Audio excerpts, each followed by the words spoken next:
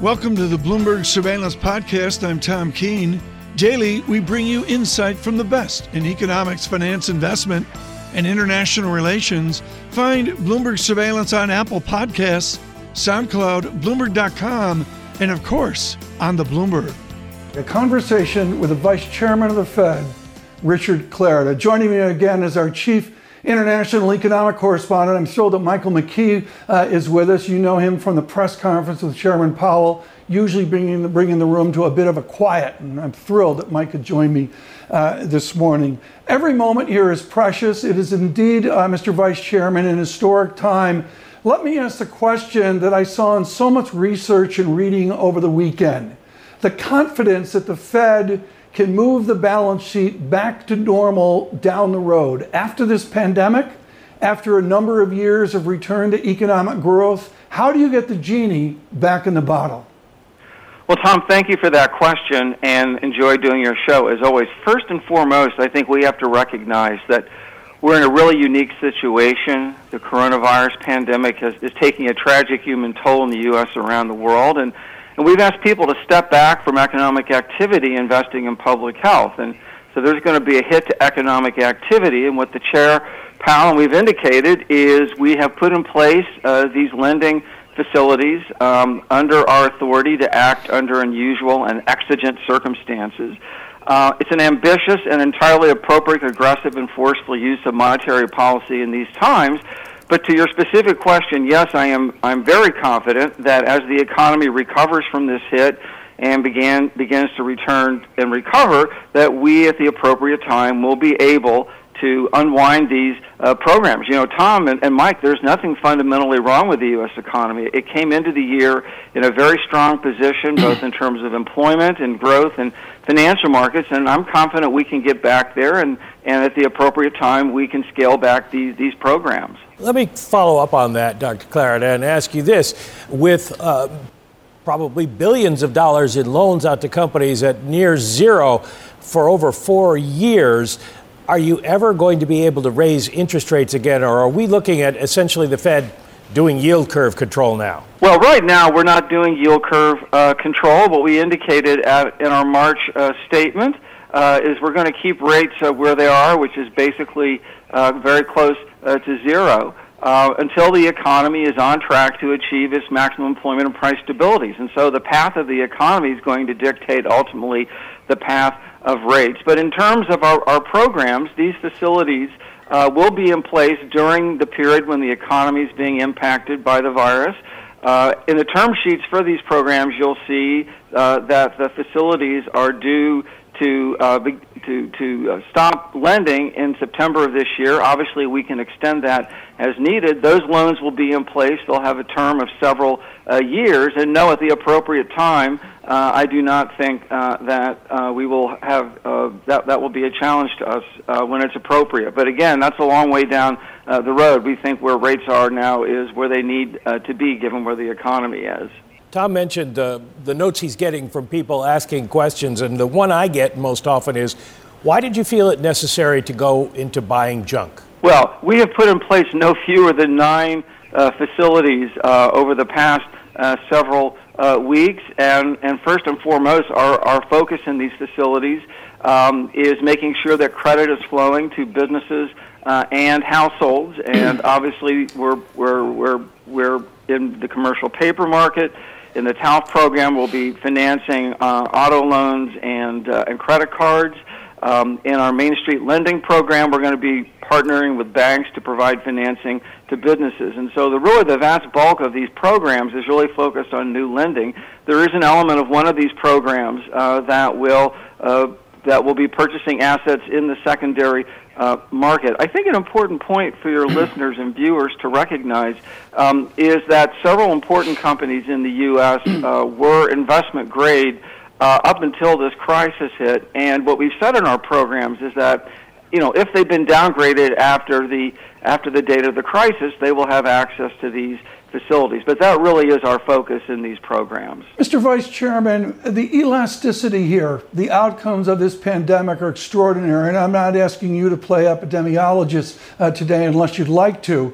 But what I would suggest is we don't know the speed of outcome What do you do if we get a more optimistic outcome?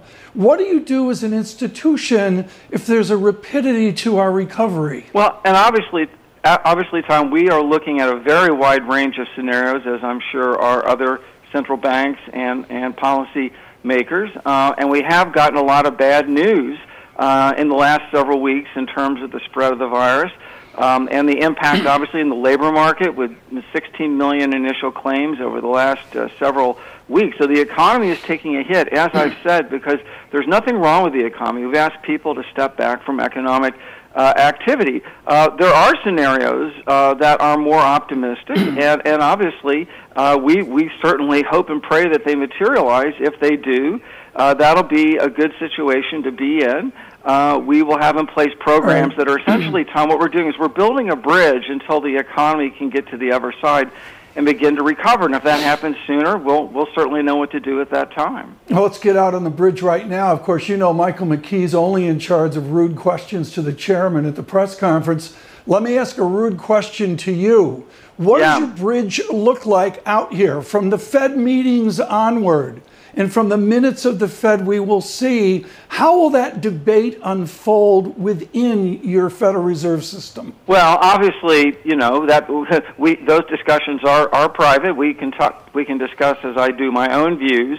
But our meetings, I think, serve a very useful purpose. As you know, we've had to do a couple of meetings in March by video conference, and that was necessary given the rapidity with which the situation was changing. But, you know, at our committee, we will be discussing, I'm sure, the new facilities that we've announced and discuss about putting them in place, and then we'll get a briefing from staff on the economic outlook, and importantly, looking at the scenarios, both positive and negative. I think the FOMC serves a very important role in our monetary policy discussions. The FOMC, the committee, makes those decisions, but of course the Board of Governors, of which I'm a member, also plays a role in actually approving and designing these programs, facilities. Well, you're the model guy, and Tom put me in charge of asking the rude question, so he asked about optimism. Let me ask you about pessimism. What do you see Mike, as the worst-case scenario, and do you think we get a damaging disinflationary impulse out of this? Well, I'm not going to go through scenarios now. We only have 10 minutes, and that would take longer. What I will say, though, and I think it's an excellent question, because you'll see there was some discussion back in January and February that were we to be hit with the coronavirus. And it's important to remember that the first fatality in the U.S. was in very late February or early March. And as a result, there was some speculation at the time that if we got hit with the pandemic, that because of supply chains, that it was an adverse supply shock, which would be inflationary. I never believed that. I never bought into that. I always thought if we got hit with the virus spread, that it would, in net, be a shock to aggregate demand, and that's what I think it is. And demand is impacting very adversely. We're trying to offset that with our policies, and fiscal policies playing an important role, but I think on net it's disinflationary. I don't believe it's deflationary. I think we have the tools to keep the U.S. economy out of deflation and to support the economy through this challenging period. But on the narrow question of is this more of a supply or demand shock, it's definitely more of a demand shock, I believe.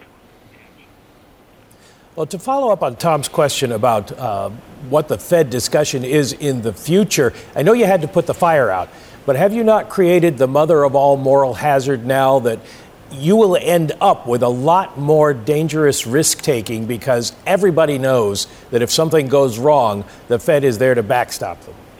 Well, you know, I really don't believe that's the case. I think moral hazard in past circumstances, when it's been associated with financial excesses or private sector excesses, is obviously something to assess and think about. But in this case, this is entirely an exogenous event. Businesses are closing and people aren't unemployed due to any fault of their own. And I think this is the clearest possible case that those are not relevant considerations. Again, what the chair has indicated and what we've said publicly is we have these lending facilities in place because of these unusual and exigent circumstances. And we'll use our authority forcefully and aggressively until the economy's recovered. But at that point, we'll be prepared and we'll be able to put these tools away when the economy is well on the way to the road to recovery, and I just do not see that as being an issue in the present circumstance. Mr. Vice Chairman, one more question quickly, if I could. There will be a point where things will be calmer, and you will be at your Columbia University with Phelps and Stiglitz and the rest talking about this. Are we forever moving away from a rules-based debate? Is discretion the future for any central bank? Well, it's an excellent question, and you and I have discussed it many times on your show. The reality of central banking is it's always been about, I think, constrained discretion, and rules an important part of communication and thinking about the application of discretion. But again, obviously in these circumstances, the central bank needs the discretion to put in place policies under unusual and exigent circumstances, and I think it's entirely appropriate that we've exercised that now. Richard Clarida, thank you so much. Greatly appreciate it this morning.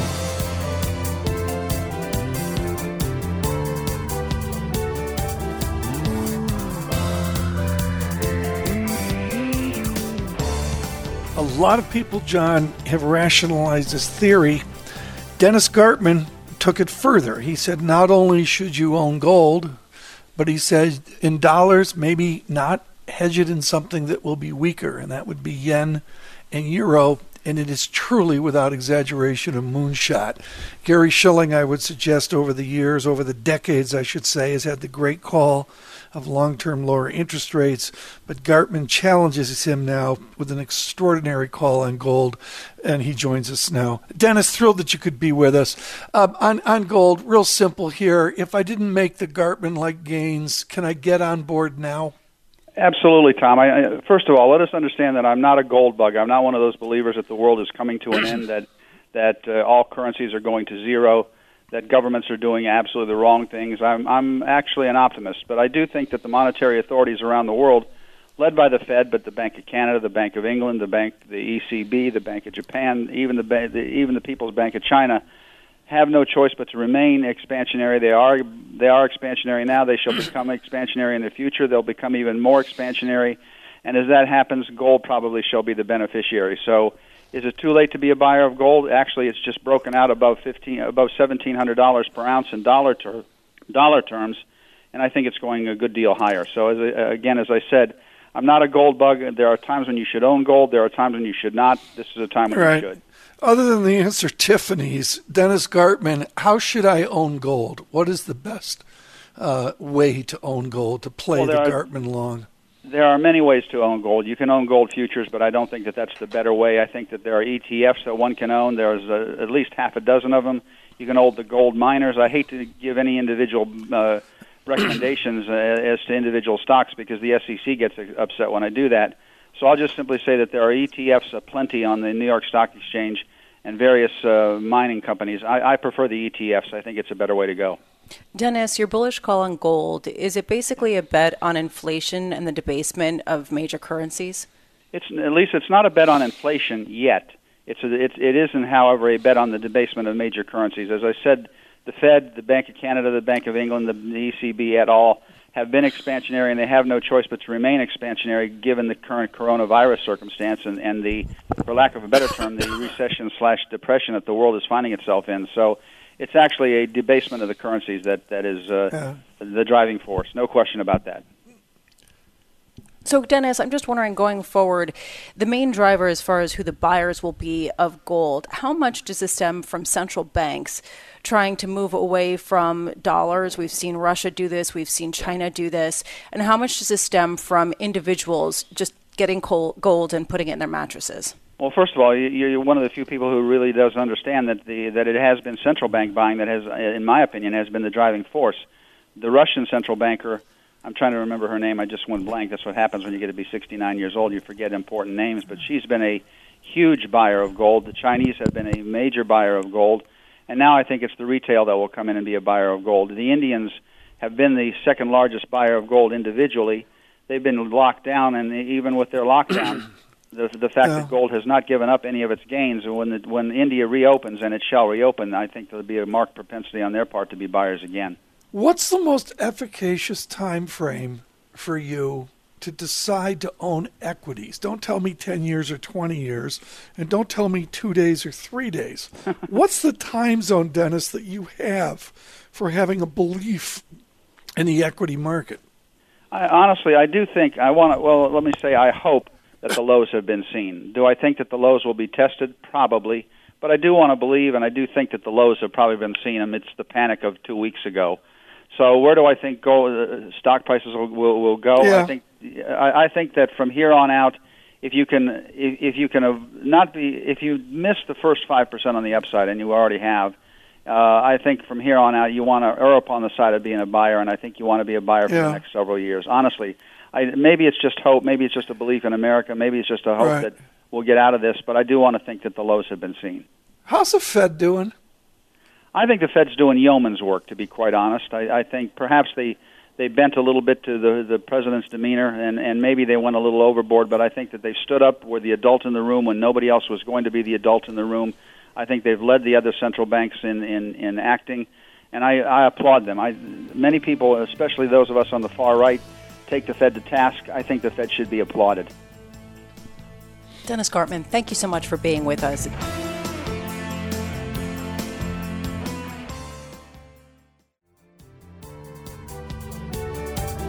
Betsy Graseck, Morgan Stanley Head of Banks and Diversified Finance Research. Betsy, always a pleasure to catch up with you, especially on earnings week. So let's start with the earnings. What are you looking for in the numbers this week when many people see Q1 as stale and Q2, 3, 4 as almost unpredictable?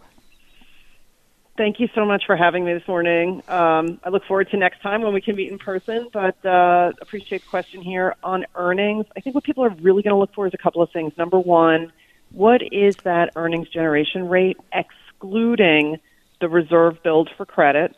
Just to understand what the core is going into this, 2, 3, 4Q downturn, as you indicate.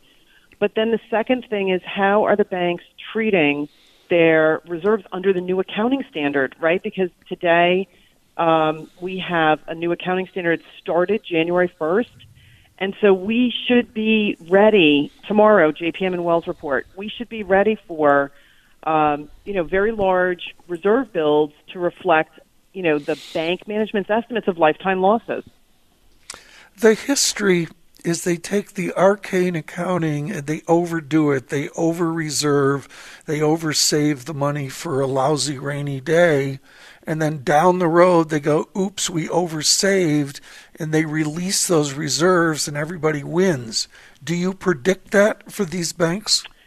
It's so interesting of a question, Tom, because, banks never over-reserve. It's always adequate, right? That's the wording, all right? Just want to make sure.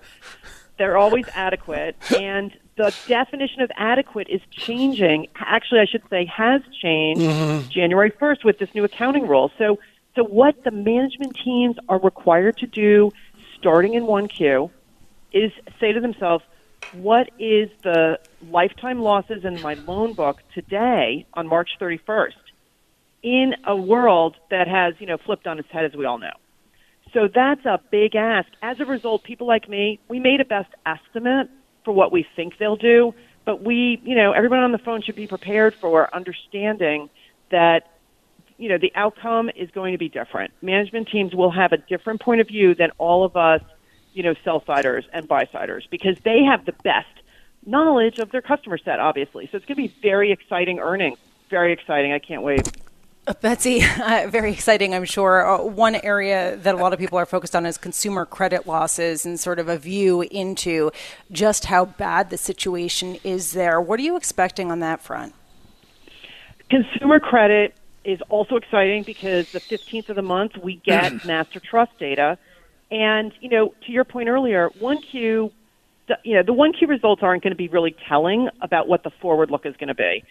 And also the forward look numbers aren't perfect either because if you have been affected by COVID and you can call your bank and request forbearance, that means that your loan will not show up as a delinquency, until the pandemic and the economy's back on its feet and the banks determine, hey, now's the time that I can assess whether or not you're delinquent or not. So the delinquency stats and the net charge-off stats are going to be much more modest than expected. for a while until, the emergency is lifted. So the best data to look at for how the consumer is really doing on a month-to-month basis will be that master trust data. Look for the payment rate. The payment rates back in 2008, 22% for a lot of banks, now at 35%, basically telling you consumers have been paying down their loans on the credit card side. That payment rate should start to fall, right? That will be your best indicator, the 15th of every month. Betsy, you've touched on something really important, and that's the degree to which banks have stepped in to help consumers and businesses. And there was a quote from Jamie Dimon of JP Morgan just the other week in his letter to shareholders that really stood out for me. Knowing there will be a major recession means that we are exposing ourselves to billions of dollars of additional credit losses as we help out consumers and businesses through difficult times. There is a view, Betsy, that these banks can act counter-cyclically in a way that maybe they wouldn't have done in the past. Can you just talk to us about bank behavior? Sure. Will they continue to do this, or is this downturn, as it extends into 2, 3, and 4, do you expect them to pull back on helping consumers and businesses on lending to these people? Yeah, we did this work on the excess capital in the banking system and how much excess capital they have to support corporates and their loan books. And the vast majority of banks we cover, both my names and my colleague Ken Zerbe on the mid-cap bank side, they have more than enough excess capital to support 100% line drawdowns in the commercial space. Now, line drawdowns were running at like 38% going into this, and we're expecting they go up significantly, but you're not going to get to 100. So there is excess capital in the system. All the things that were put into place in 2008 and post-2008 are there to help in this kind of environment, I have to say. So I do think that they will continue to support their customers. And importantly, look, the capital markets are open. You're going to be speaking with Vice Chair Clarida soon. The Fed is part of this as well. Being in the market and helping to support the capital markets opens that up. And we saw, a couple weeks of very high issuance in IG. Some of that line drawdown, frankly, could be paid down with the IG issuance that has happened by some companies already. So I would not say it's only banks. It's banks plus Fed, and Fed is helping out as well. So, Betsy, just to sort of wrap this all together, I'm wondering if you're bullish on the banks and you think that their shares have gotten overly beaten up when it comes to their potential to be more profitable than people expect on the other side of this. Yeah, we have an equal weight rating on the banks right now, both in large cap, my colleague on his mid cap names. And there are certain banks that we are overweight. Frankly, Citi is our top pick right now. It's trading at about half book, and we think that as we get through this, they can reemerge with a 9% ROE. I wouldn't say it's like minting money, to Tom's words, but it's close to earning their cost of capital back again. They were just making their cost of capital before we went into this, and you're sitting at a stock that's trading at half book. We're also overweight JP and B of A, and the Amex and Discover. Betsy, always great to catch up with you, especially on earnings week. Betsy Graseck there, Morgan Stanley. Betsy, my best to you and the team. Thank you very much for joining us this morning.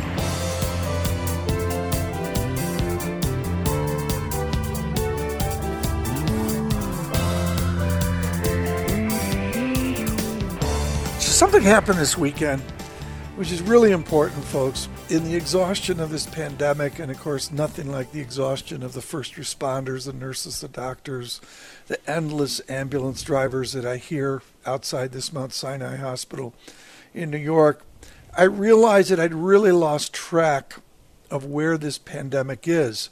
So, Paul, I got up early this morning and I really read in on a global basis as best I could on where we are. And what is extraordinary about this, Paul, is the complexity involved, the trends, the mathematics, the where are we in any given moment. It's extraordinary, isn't it? It really is, Tom, and it's dynamic. It's dynamic across the globe. Yeah. It's dynamic across the globe. And you look at Italy, you look at China, you look at some of the in the U.S., and it's even regionally within the U.S. as well. Yeah. So very dynamic. And we say that to all of you listening on Sirius XM. I guess some better news in Louisiana, but some real challenges out there. One of the experts we've spoken to is Joshua Sharfstein. He is at the Johns Hopkins University Bloomberg School of Public Health and, of course, their medical institute as well. We should say that Mr. Bloomberg is a philanthropist to his Johns Hopkins University and his engineering program of years ago, and of course, founder of Bloomberg LP and this radio and television station as well. We spoke to Dr. Sharfstein about the state of this pandemic.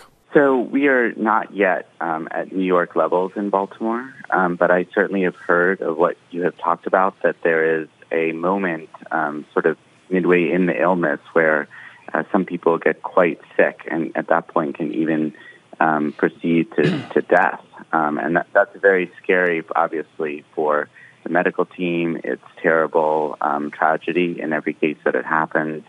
And I think what people are wondering is if there is something that can be done to focus on that moment in terms of therapeutics to prevent what may be an overwhelming immune reaction that is leading to that second decline. Help us with the idea of a secondary or reinfection. This is something out of the influenza of 100 years ago, but do you think it's a valid worry for our listeners and our viewers, this idea that there's a virus and then we re-engage with society and we come up again against the same virus a second or even a third time? There's a lot we don't know about this virus, but in general, if somebody who has fought the virus off and recovered is unlikely to get that same kind of infection again. I think it'd be very unusual for that to be the case. And even the reports of sometimes people may have recoverable virus later are not quite the same as saying people can really get sick twice. So I think that we'll have to see what the data is, but it's probably a reasonable assumption at this point that people who at least were reasonably sick and got better are unlikely to get that sick again. Mm-hmm. The Prime Minister was exceptionally eloquent. I read it in the Telegraph this morning about the nurse from New Zealand, and I believe the nurse from Portugal as well, who he literally said kept him alive. Give us an update on what you see at Johns Hopkins among the staff, the nurses, and all the others assisting the doctors. Well, it's an incredible dedication at Johns Hopkins and elsewhere. They really, people, have felt that this is their calling, this is a responsibility. The medical center has been very supportive in terms of making sure there's protective equipment and all kinds of other mental health resources for staff. But, this is, and it's not just the doctors and the nurses. There's a real sense of purpose, really, for everybody who's working there. And I think, this is a moment in a way that many people have been training for, even if they didn't realize it at the time. One final question, Doctor, if I could. The great fear that's out there is things here in New York, and particularly in the borough of Queens, have been really, really quite horrific. What's the ability of this virus to spread to secondary cities and tertiary locations across the nation? Well, what's really remarkable to me is how so many people believe that what's happening there, meaning somewhere else, isn't going to happen here, meaning where I live. And nobody should really have that sense of confidence. People felt like, well, it's in China, it couldn't come to Italy. It's in Italy, it couldn't come to the U.S. But, it could go anywhere. Any city could be affected. Letting our guard down here, it would be a terrible mistake. And I think that, certainly in Baltimore and Washington and other cities, we're seeing increases in cases, and we realize how much is at stake here. And I think, we're going to be obviously in touch with people in New York and learning a lot from New York's experience. And the cities that think that they couldn't have this problem are really risking quite a lot. Right. Joshua Sharfstein, the Johns Hopkins University Bloomberg School of Public Health, and of course the medical program as well.